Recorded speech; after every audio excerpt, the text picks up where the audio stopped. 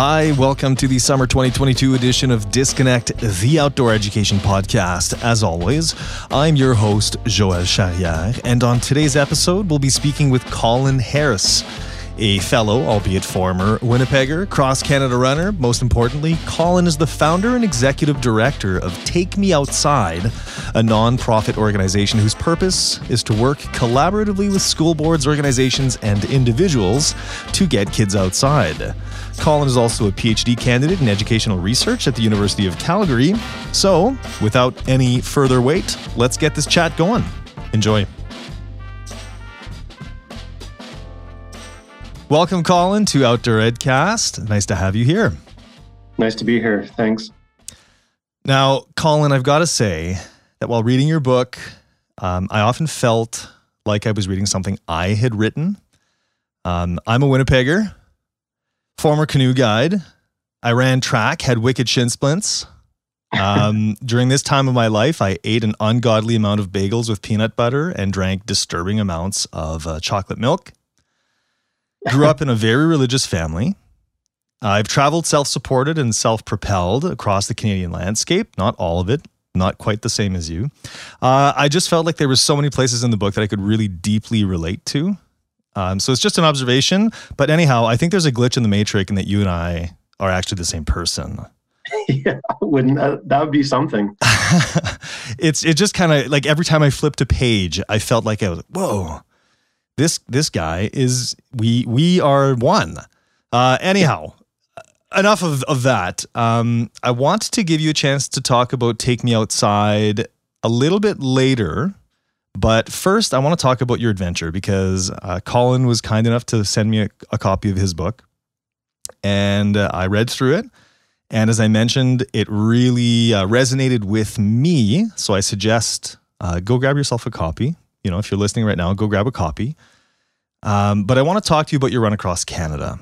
So for those who don't know, I mean, we're not going to spoil the whole book for you here, but we're going to try to give you a Cole's Notes version of some of the ideas and topics. Colin reached out to me at one point via email, which is always how I suggest people reach out to me. If you've got neat projects, anything that you think should be featured on the podcast, please reach out to me by email. So Colin reached out to me a long time ago, actually long before episode 14 and before I kind of took a hiatus from everything that was going on here. And I'm really thankful that he chose to be back on the show with me. I reached out to him when I was planning episode 14, the rebirth. And so here I'm super pleased to have Colin with me. Now, Colin, give me the Cole's Notes version of where the idea for your run across Canada came from and what its purpose was. Yeah, thanks. Thanks for asking. And again, thanks for having me. I think, it was twofold. I try to sort of tell two stories, and I'll just tell them briefly here. One was watching the 1988 Olympics, which were based in Calgary. The Olympic torch relay went across the country. And I was living in Winnipeg at the time. We got let out of school to go up to Portage Avenue, and we were given little mini Petro-Canada torches, and we got to run alongside the torchbearer and have our little mini torches lit by the real torch. Friends got bored. They went back to school. I kept running with the torchbearer to the west edge of the city and the perimeter highway. And that was sort of I didn't know it at the time. I was only in grade 7, but it was a pivotal moment for me, just in terms of wanting to try and do something that would help make a difference in the world. And I think at that point, a seed was planted. And then the other story, which might be more familiar with a lot of Canadians, is just sort of being inspired by Terry Fox. His story, I was a little bit too young to sort of really fully grasp his run when he was actually doing it, his Marathon of Hope. But certainly, like many other Canadians, learned his story, have continued to learn parts of his story, and he became an inspiration over the years of wanting not to duplicate what he did, but in some way try to emulate what he did in spirit and in my own way. So those were the two sort of catalysts that sort of made me want to run across Canada. Now, you touched on a couple things there that I feel like I'm going to jump forward. I had planned maybe for this question to come up a bit later, but it just kind of falls nicely here. I'm going to quote a part of your book here. So Colin writes in the book, "It seems as though our relationship with the outdoors is, ironically, reflected most through social media these days. Going for a family hike, climbing a mountain, or simply going for a run around the neighborhood is no longer a standalone activity. They're often accompanied by numerous hashtags and filters that attempt to capture the beauty of the experience that surrounds us. The justification is that we hope to inspire others to get outside and find the same adventure, find the same beauty." I mean, your opinion is pretty clearly stated there. But, I told you that I would throw you a couple curveballs. So here's the first one. But Sure. Actually, we'll get to it afterwards. First off, where do you think we're going in relation to our outdoor lives? Because this book was written in what year? It was written in 2019. Well, it was published in last year, 2021. Yeah. Written in sort of it's been written for many, many years. Yeah. And your run, remind me the year. Was in 2011. Okay. So we're talking 11 years ago. And these are kind of, ruminations, I'm sure, that have been kind of pondered over for years and years.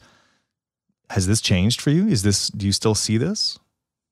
I mean, I think it's honestly more prevalent than ever. I think, I would say 11 years ago, the conversation was more revolving around our physical health and the sedentary lifestyles that we were leading, particularly kids. Although, we tend to, I think in our circles, sometimes we talk about the impacts on children and youth, not fully acknowledging that we adults are part of the problem as well, and we don't set a good example a lot of the time. Mm-hmm. So 11 years ago, a lot of research was coming out about and prior to that actually, about the negative impacts that too much time in front of screens and not enough time outside we're having on our physical bodies. And I would say that, that in some ways is only getting worse 11 years later in 2022. But then you have additional research that shows the negative impacts of too much screen time, not only on our physical health, but on our mental health, on our emotional health, on our spiritual health. And then you have all this emerging research as well about all the positive impacts and benefits of time outside. And so I think it's, I've been really cautious over the years and with Take Me Outside not to pit one against the other. It's not about being a Luddite and not embracing technology. There are, and I try to say that in the book, there are many amazing things about the use of technology in various forms, but I think there's an imbalance that still exists, and that imbalance is causing some not so good things in our lives, both as adults and as children. Mm-hmm. Now I'm gonna veer off a little bit here. That topic of not being a Luddite and embracing technology, and I love technology. I've used a lot of it. I'm using a lot of it right now as we speak. I run kind of a makeshift home studio, so I record a lot of bands and it's other things coming in. So I've got a lot of technology. I love it. I had this epiphany one time. So pre-COVID, our school, we would take kids actually to Canmore in the last week of June. So we would hop on a bus on a Friday night, and then, bus the 16 hours over to Canmore. We'd stay at the Alpine Club of Canada. We rent out the whole lodge. And we do what every prairie person should never do, is we peak bag 5 mountains in 5 days. And we come back with super, super tired and sore legs. I think I tore a meniscus one year doing this. But the same thing happens every year, So we'd be on, for example, Hart Mountain. and the kids would be taking out their cell phones, taking pictures. And the last year that I did the trip, we actually kind of started a website, and we would upload photos daily so that parents could see the photos. And it was just like, the photos were awful. They don't even come close to capturing what you're experiencing when you're there. And so it was like this epiphany that I had, and we basically just told the kids, like, put your phone away. Because like after the first day, they look at their photos and be like, I thought it would be so much better than this. You know, they put their phone on panorama mode, and they do the big swoop of the landscape, and then they come back and they look at it and they're like, I don't even know what this is. I can't tell what mountain this is. And it's like, right, just take a mental picture. It'll serve you better than the snapshot on your phone. Anyhow, just kind of like this epiphany that I had during that trip, just how, you know, we all do it mindlessly, and it just doesn't seem to serve a purpose, really, for most part. I mean, but then again, there are influencers who take phenomenal photos and who do motivate people. But to go full circle on this idea, because I said I would throw you a curveball. Now, you mentioned that you wanted to emulate, in a way, Terry Fox's run. And this is where the social media thing comes in, is that, you know, everybody's posting photos, everybody's got the hashtags, everybody's doing whatnot. And at what point does it just stop motivating? And I'm going to preface this because I have to say, I also did a self-propelled trip communicating with schools. My wife, fiance at the time, we biked across Eastern Canada. We were Zooming in with, or it wasn't Zoom at the time, I don't know what it was, but we were like Skyping into classrooms and chatting with people, trying to promote physical activity. It was. So, you know, I've been there, so you know where I'm coming from. But do trips like these end up falling under that same umbrella as the kind of like social media post of just trying to motivate? Are we not maybe just another person who's trying to motivate people, but at times, can it not come across as just drawing attention to our own adventures, much like I feel about influencers? So how do we manage that? You know, because I just feel like I've met so many cross-country cyclists. I've never met a cross-country runner, I will say. You're the first. Right. When I was on my bike, I did cross a guy whose name was, appropriately, his name was Hiro. He was Japanese, and he was walking across Canada, but I've never met a cross-country runner. So you are an exception. Okay. But, you know, does it fall on deaf ears? I mean, you ran, you crossed the kids in the schools. You address it in the book, but does it fall on deaf ears?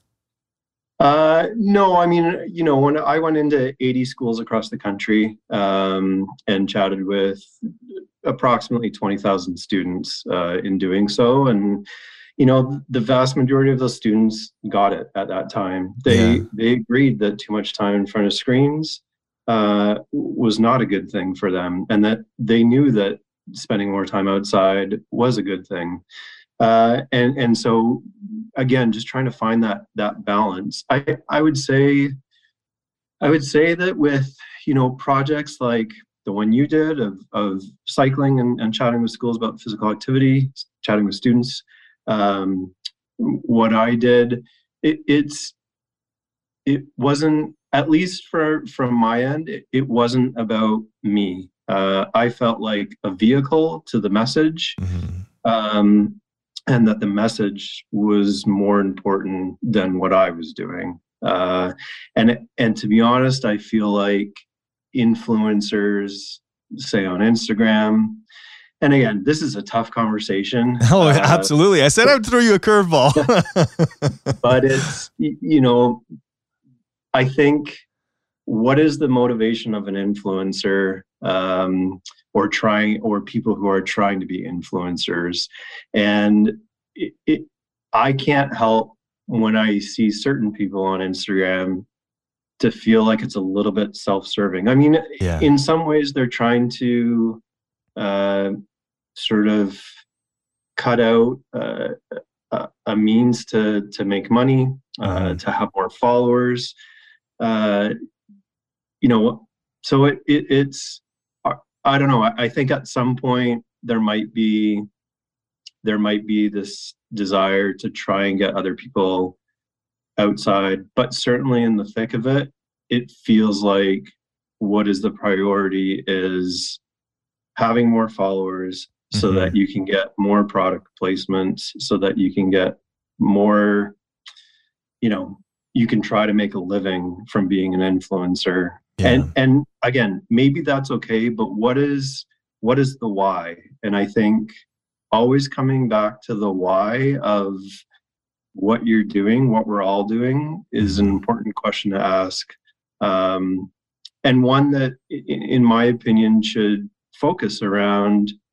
And I know it's cliche, and I know it's it's a bit cheesy as well, but the why should always revolve around trying to make the world a better place. Mm-hmm. And I think trying to get students to connect with the outdoors, be it for myriad reasons, is a worthy cause, especially in an age that we're in now, which is a digital age, Mm-hmm. where students are spending hours upon hours every day in front of some sort of screen. Mm-hmm. And so when we talk about climate change, when we talk about the state of the planet, there's a strong feeling that yes, you can turn to social media to an extent to help advocate for those causes. But I think really at the root of trying to make a difference with some of these issues is developing a relationship with the outdoors. And the only way you're going to do that is by spending time outside. And it doesn't have to be what I did. It doesn't have to be what you did. It can simply be going for a walk. It can be going to the park. That's the reality. Is much of this country is in urban centers. Mm-hmm. And yet I think we're really fortunate to live in a country that even within these urban cities, there's so much green space to explore within. So that's maybe a long-winded answer. I don't know Well, directly answer your question. Yeah, but it's interesting. This was a topic that kept kind of bubbling in my mind as I was preparing for this, because I just thought, how are we as, doers of outdoor stuff? If you're the guy or the girl or the whoever who was at one point a guide, and people look at you and they go, well, I don't even know where to start. And it's like it's a huge gap sometimes, and I think you hit the nail on the head with the why, because it's pretty obvious reading the book or looking into Colin's organization, Take Me Outside. Colin is now in Banff, Canada, which is, I'm sure, like Instagram influencer central, right? People are always looking for the beautiful photos of Lake Louise or whatever else. And I think you hit the nail on the head is, what's the purpose? What's the why? I mean, you speak like a teacher. Are you a teacher? Do you have a bachelor's of education? I don't remember that from the book. No, I don't have a BEd. I did teach way back in the day, but without the BEd. Yeah. So you speak like a teacher. But what is the why? And when I think about, I've known people who have grown their Instagram profile to be influencers, and it's like, what is the why for them? It's getting there when nobody else is there. It's about getting the shot. It's about going to places you're not supposed to go to. It's about treading on the alpine meadow that you're not supposed to walk on just because there's a really neat lake on the other side, right? That's the why. That is not the why in, an adventure like yours at all. So, really fantastic kind of way to wrap our heads around that. And just also interesting to note that is understood by children. I mean, you said you spoke with 20,000 students, and that they understood that your purpose was different. It was not about you. It was about them. That's right. Yeah. Yeah. And again, in the context of maybe more physical activity and sedentary lifestyles, but again, it's relevant. Kids are smart. I think they're, in 2022 and in the last several years, they're understanding the impact of social media that can have on their mental health, on their emotional health. You look at the rates of depression, you look at the rates of suicide. There's emerging research that just links, especially the rates of depression, the rates of low self-confidence, etc., on this performative aspect of social media, and trying to keep up an image. Again, I catch myself. I think don't get me wrong. I think Instagram has benefits. I think in my mind, I've always viewed something like Instagram as like a photo journal. It really has that potential to capture moments in your life. And just, I think when I was growing up, and, my generation, older generation sort of had these photo books where you actually printed off photos, and lots of people still do that. But I think were you part of the MySpace generation? No, I missed that. But I think these photo journals have potential. I think it's the cure. It's not just for you. I think that's it. It's not as though there's always this curated element to it, this performative element to it. There's this element of trying to come up with unique or funny hashtags, which I think I just feel old when I say this, but I'm not sure I understand why these hashtags have sort of caught on the way that they have. Anyways, I think, the reality is that, talking later, I mean, Take Me Outside does have a social media presence, and so it's this double-edged sword, and I think it's constantly trying to evaluate how you're using it, why you're using it, and yeah. But I mean, I think if you I could go in so many different tangents, but the fact that YouTube, like, cat videos are one of the most viewed. I mean, it's entertainment, and it predominantly has always been sort of an entertainment platform. All of social media, but some of the platforms weren't intended that way, and so it's finding ways to use these different sort of digital medias in ways that are useful, in ways that are beneficial, and yeah, it just feels like we're in this experimental phase where the technology is advancing so quickly that it's really trying to understand what is benefiting society and what is not, and do we really need to see, I don't know, celebrities and what they're doing day to day, the food they're eating. But again, that's going down a rabbit hole. Yeah, I see a lot of these things in my high school classroom, right? Like, my kids are recording TikToks between classes, before school, whatever. And that performative aspect is definitely,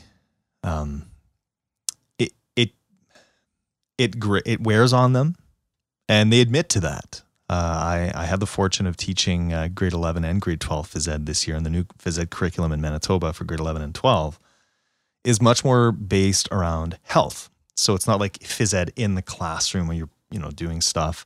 It's basically classroom about health and learning how to manage your health, create workout programs, etc., all sorts of things.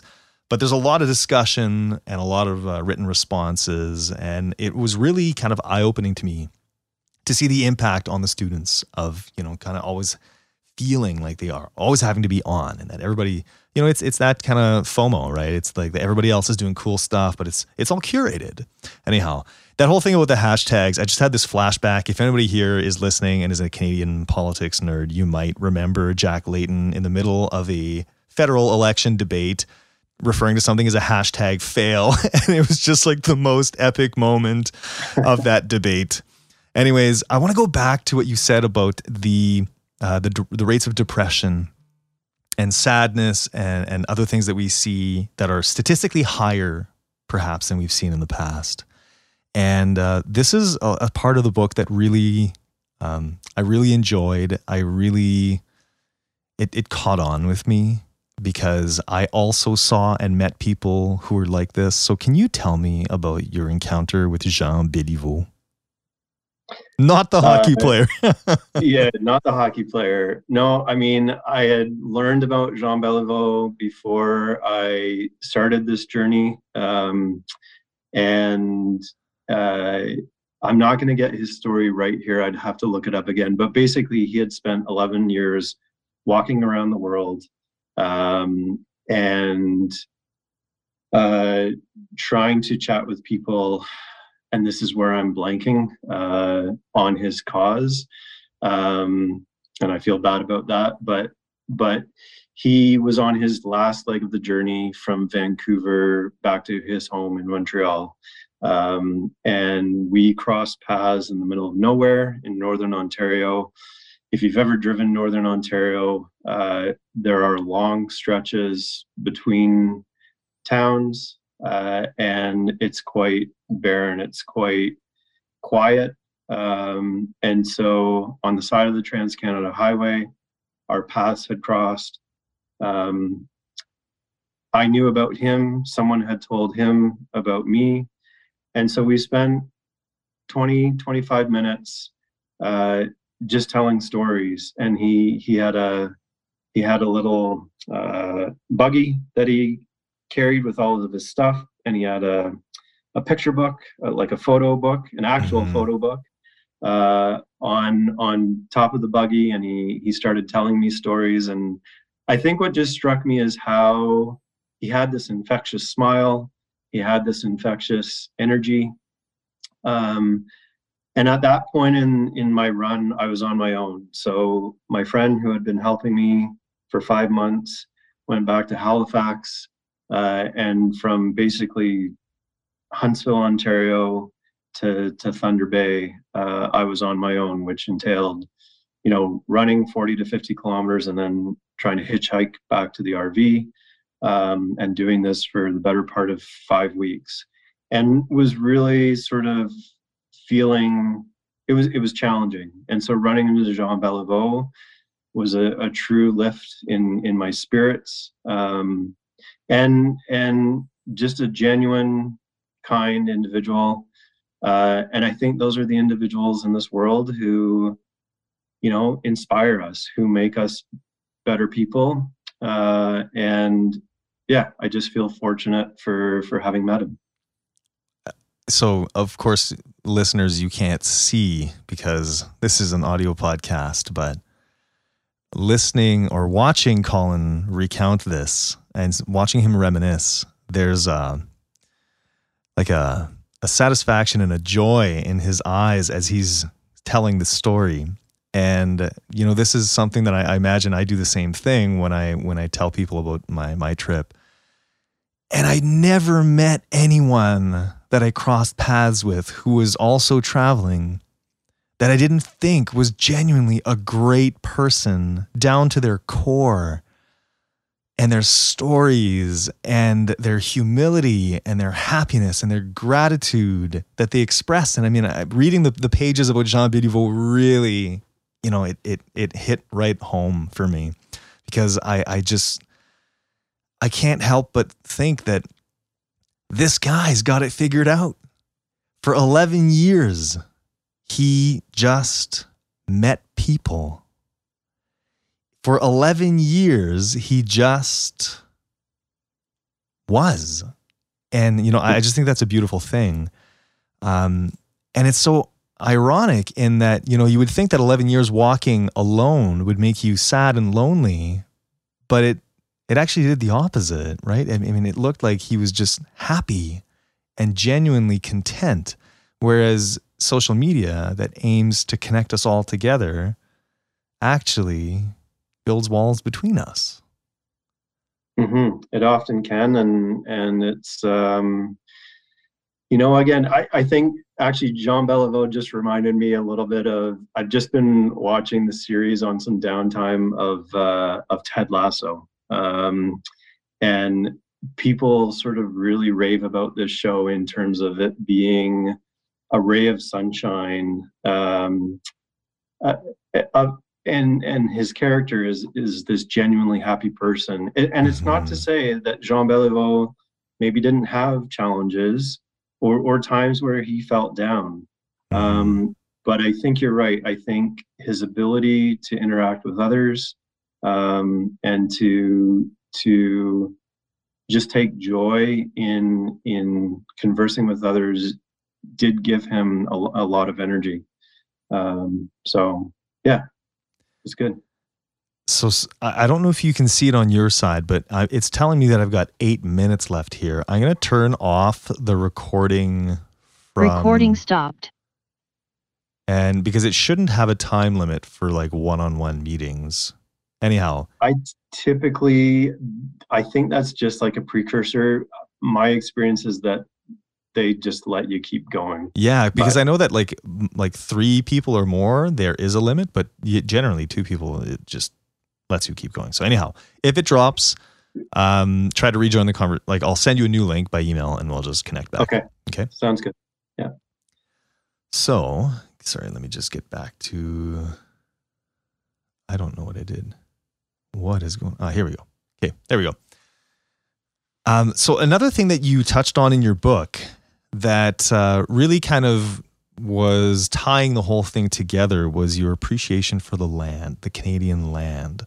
And I think it's very fitting given that, this is recorded on July 6th. We just celebrated Canada Day. And in the time of reconciliation, Canada Day this year likely didn't look like previous Canada Days pre-COVID. And in one part of the book, you even kind of talked about ideas that you had for perhaps a more reconciliatory Canada Day type of celebration.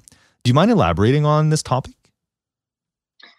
Yeah, I mean, it's evolving. I'm in my personal journey. I'm constantly learning more about this. I feel often as though it's one step forward, one step back, maybe Mm-hmm. 2 steps forward, one step back. But it's a journey of its own. I think what comes to mind, it's tough. I mean, I think we are in a time where celebrating Canada Day is tough.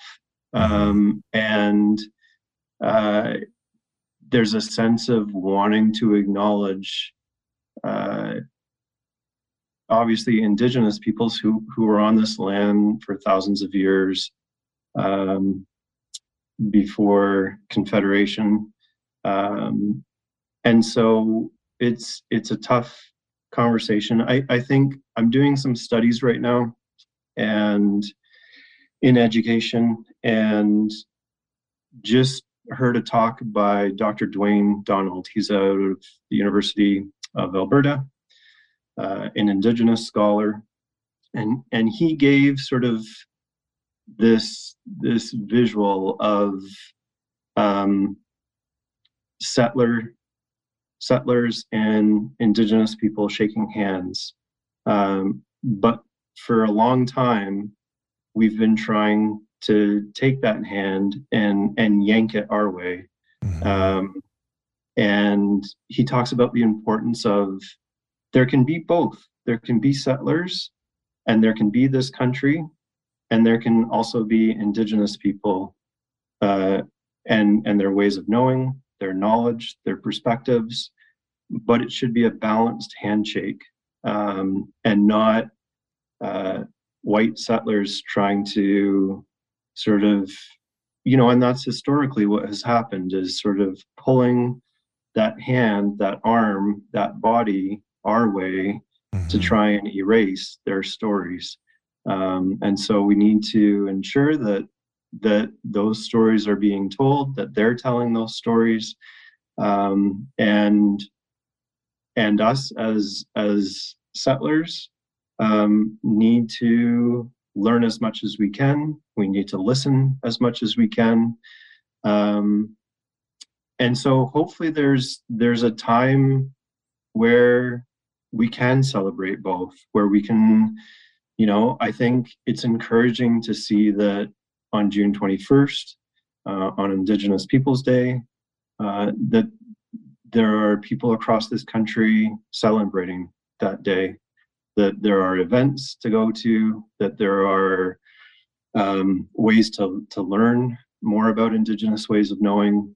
And, you know, although I said it's tough to sort of these days feel like you can celebrate Canada Day, I mean, I think there's, again, it's a nuanced and difficult conversation, but, you know, the reality is that this country was almost part of the United States. And so in that context, you know, I think a lot of people in this country would be thankful that Canada is a country, that we live in a country where, you know, the list is endless. I mean, that we have a good and healthy healthcare system, that women have rights to their bodies and what they do, that it's not to say there's no gun violence in this country, but it's certainly not at the level that exists in the US. There are a lot of ways in which this country has marked differences from the US, and I think that's important.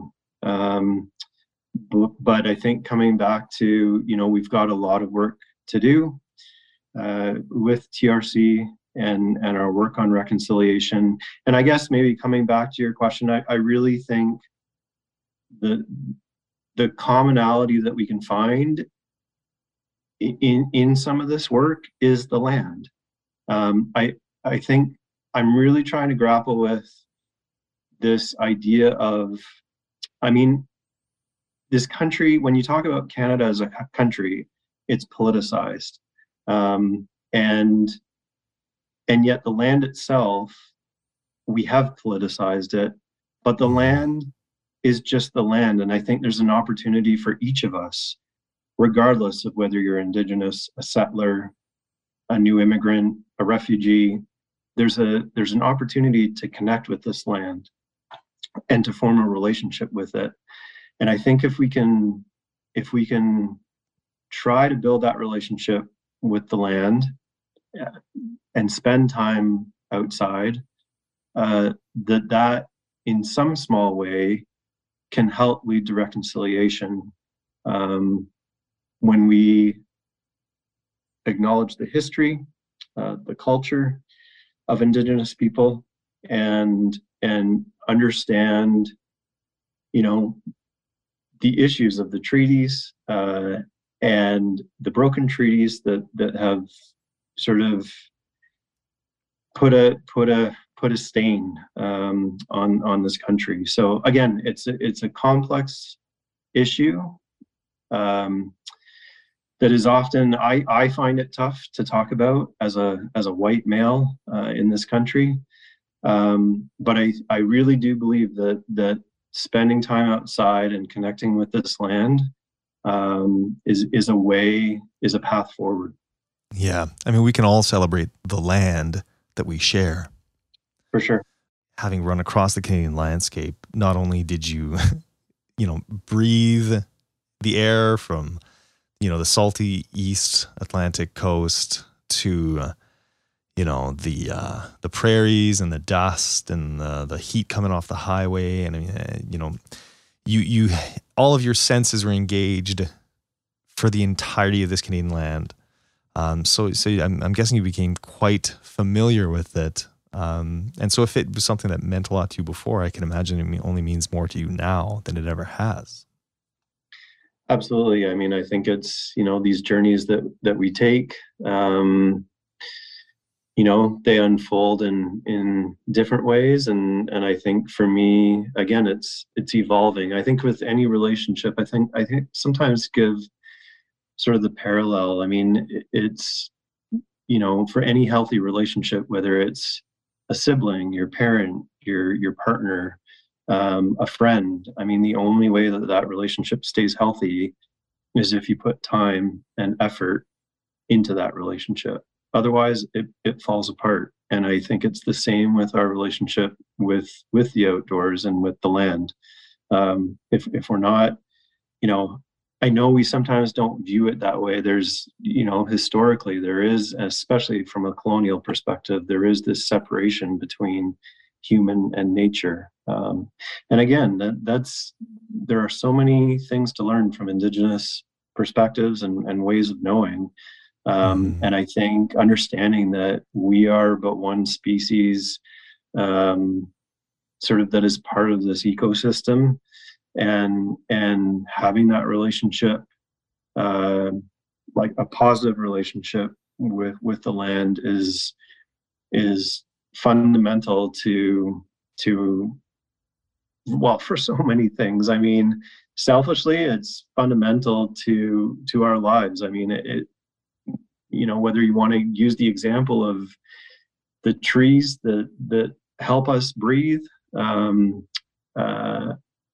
the water that we have on this planet, and somehow we've taken a wrong turn, and exploited these resources more than we should. Again, it's a tough conversation, but I think, I think circling back to, in order to address some of these issues, it really sort of boils down to trying to have a healthy relationship with the land. And in my mind, the best way to do that is spending time with the land. So, something you said there just kind of lit a light bulb for me. A documentary, for anybody listening, if you've never heard of it, please check it out. You can watch it. I think it's a rental, but I see it through our school account at the National Film Board. It's called Hadwin's Judgment. It's about Grant Hadwin and the cutting down of the golden spruce, which was very important to the Haida Gwaii people in Haida Gwaii, British Columbia. Anyhow, really, really excellent documentary, worth watching. And it really touches on this anthropocentric worldview that settlers typically tend to have. So anyways, if you've not watched it, please go check it out. Anyhow, we'll get to the Take Me Outside thing right away. I just have one last quick question about your run. What was your biggest takeaway from your run across Canada? Looking back on it now, 12 years later, 11 years later. I think there's two things. One, the personal one, is that we're way more resilient than sometimes we give ourselves credit for. I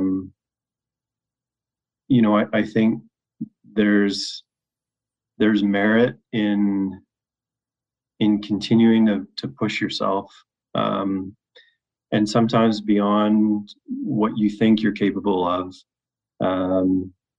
Certainly the body physically is way more resilient than we so often think it is. But the harder part of that run across the country over 9 months was the mental side of things. And so, I think when I face certain challenges in life, I do sort of think back to running across the country and how difficult it was to wake up every morning, and put my running shoes on and try to motivate myself to run 40 to 50 kilometers. Often feeling like I was making no progress of making my way across the country. Organizationally, from a Take Me Outside perspective, that I think this is an important, 11 years later, this is still an important issue to tackle. I think for the health of ourselves as human beings, but also for the health of the planet. And so it feels, I think my parents they taught me the word vocation. And, I think people talk about having jobs or careers. but this idea of a vocation, something that you're really committed to, that you think is going to help change the world. And that becomes part of who you are. And I think that the work that I do with Take Me Outside, and the work that so many people I've met who work for other organizations who are doing similar work, or other individuals who are educators who are working on the front lines with students. This is important work of trying to connect students with the outdoors, with nature, and help build that healthy relationship. Mm-hmm. The word vocation, also a word that came up in my family a lot. Something that you're called to doing, right? Whether that be spiritually or for any other reason. But sometimes you feel called to a purpose or to a cause. And that's true. And I think a lot of educators and a lot of people listening to this podcast would, in the moment think like, right, why do I do this? It's not because I'm getting rich. It's not because I'm, making a ton of money and it's glamorous, but yet there's just, you feel a calling to do it. And then it's your purpose, right? So anyhow, absolutely, the whole goal of the run really was to promote the idea, Take Me Outside. It was an idea, I'm guessing at the time. It hadn't grown into the organization that it is now. But Colin is the president and executive director. Is that it? Founder and executive director of Take Me Outside, an organization. Tell us about Take Me Outside, because it really was the end goal of the run. I mean, one might say that the end goal was the West Coast, but the end goal really was much greater and longer lasting than that. Yeah, that's right. I mean, I think sometimes I feel like I dipped my toe into the Pacific Ocean, and that marked the end of one journey, and then the journey of the nonprofit Take Me Outside was the start of another journey. And it has been a journey over the past 10 years or so. And I think, it's really just been over the past few years that we've really been able to build a bit of capacity. These nonprofits require funding. Take Me Outside does not have a lot of funding, but yet we're still able to have an impact. And I think really that work has sort of centered around that desire to work with educators across the country and see if we can extend that learning environment beyond four walls and a desk. And again, I find myself sort of maybe tiring of saying those words, and yet I still feel like it's actually more important than ever. I feel, I think quickly for me, my studies, I'm really interested in these two diverging paths of education that have presented themselves throughout the pandemic. One that came to the forefront is virtual online learning. And the other is outdoor learning that came to the forefront.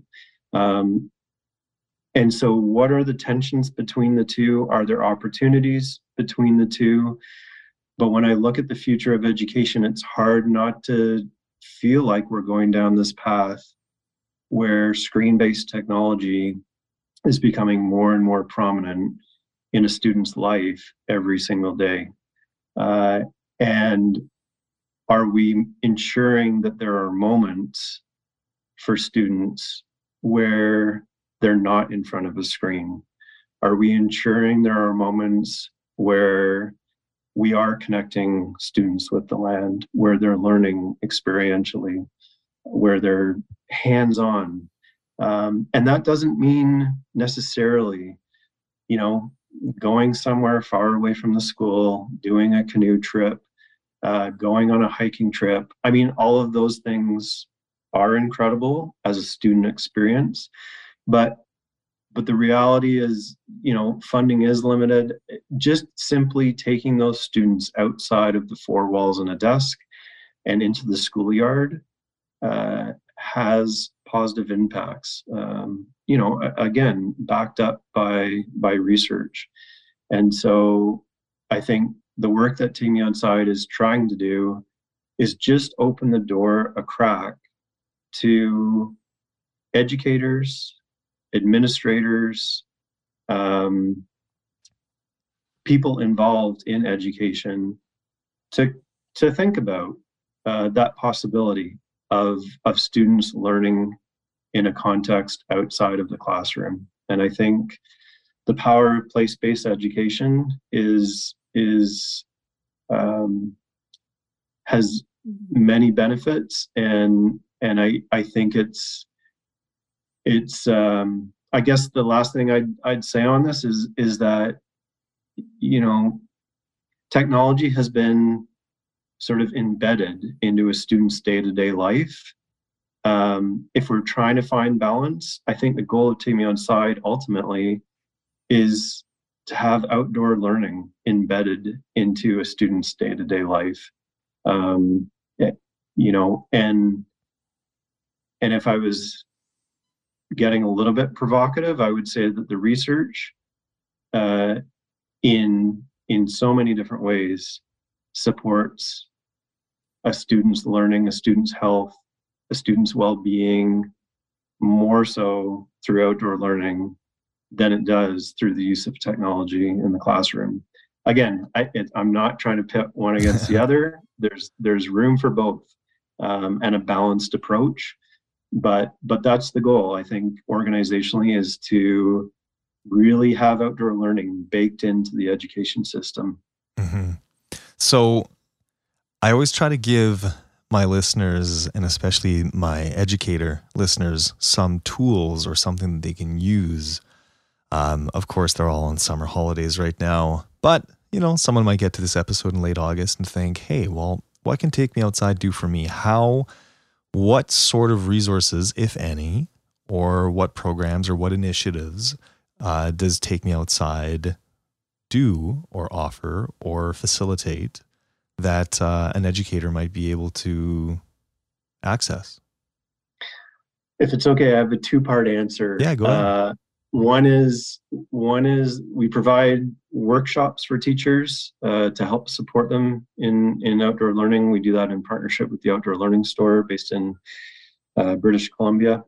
And next year, we're having a national conference on outdoor learning that will be held in Banff, Alberta, in May. And that focus will be on trying to provide teachers the resources. Our website has numerous resources. TakeMeOutside.ca is the website, and there are numerous resources for teachers to help support them in outdoor learning. But I think the part two answer to that is that I think we sometimes default to thinking that resources are the primary answer to supporting teachers in going outside. And certainly those resources are important. At the same time, you know, one of my favorite educator authors has been Parker Palmer. He wrote a book called The Courage to Teach. And in it, and I think I conveyed this story in the book, one of my favorite quotes is, "You teach who you are." And I think, you know, those resources around for outdoor learning can quickly get shelved if a teacher doesn't have a personal grounding and a personal connection to the outdoors themselves. And so I think the part two of that answer is teachers just really need to spend time outside themselves. They need to nurture that relationship with the outdoors for themselves. If they do that, that will inherently work its way into their pedagogical approaches as an educator, and that will have a trickle effect with their students. So I think it really is a combination of, yes, let's get good resources into the hands of teachers, but let's make sure that those teachers feel strongly that it's important to go outside in their own lives. Mm-hmm. You just preached something there that I've been dying to hear. And I didn't know I was dying to hear it, but when you said it, it just clicked. Throwing resources at teachers is the worst. just the same way as forced fun is the worst kind of fun. On the very last day of school, I checked my mailbox and someone left me a book on scaffolding language development in immersion and dual language classrooms. And, they think they're doing me a great favor. And the book is here on my desk. I may or may not read it. We'll leave it at that. But it's true. I mean, how many times have I, as a teacher, had resources thrown at me and it's like, here, look, all the resources. You mean I have to sift through all of this and find the one nugget in like these 700 pages of reading? Not going to happen. So, yeah, that really hit home for me. It's not about resources. However, I would say that I do like the idea of mentorship. And I think that's really important in this because ultimately, to kind of go back on the whole conversation, if technology is embedded in learning and written responses are embedded in learning, one thing that isn't embedded in learning is indigenous ways of knowing or other ways of knowing. And in outdoor education or in place-based education or in environmental education, there's so much room for other ways of knowing.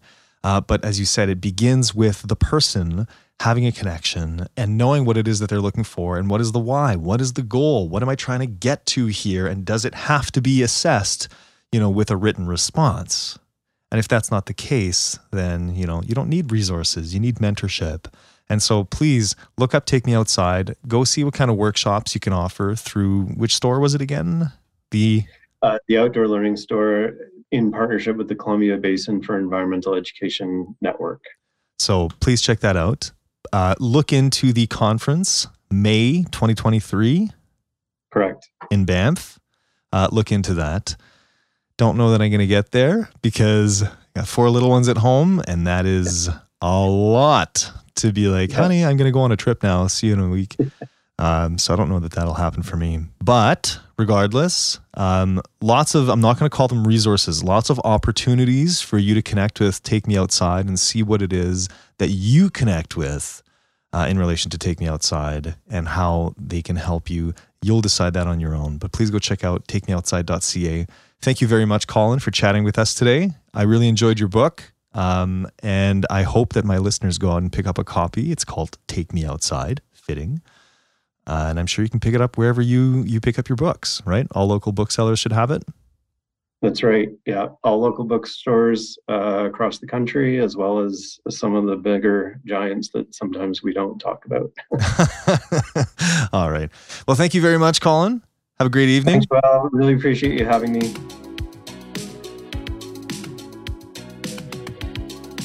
I hope you enjoyed the talk with Colin Harris, founder and executive director of Take Me Outside.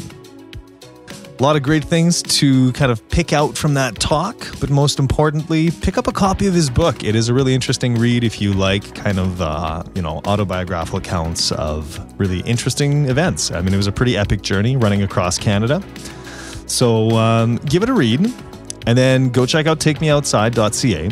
and see what it is that maybe they can do for you. And if nothing else, maybe just kind of do a little bit of soul searching this summer.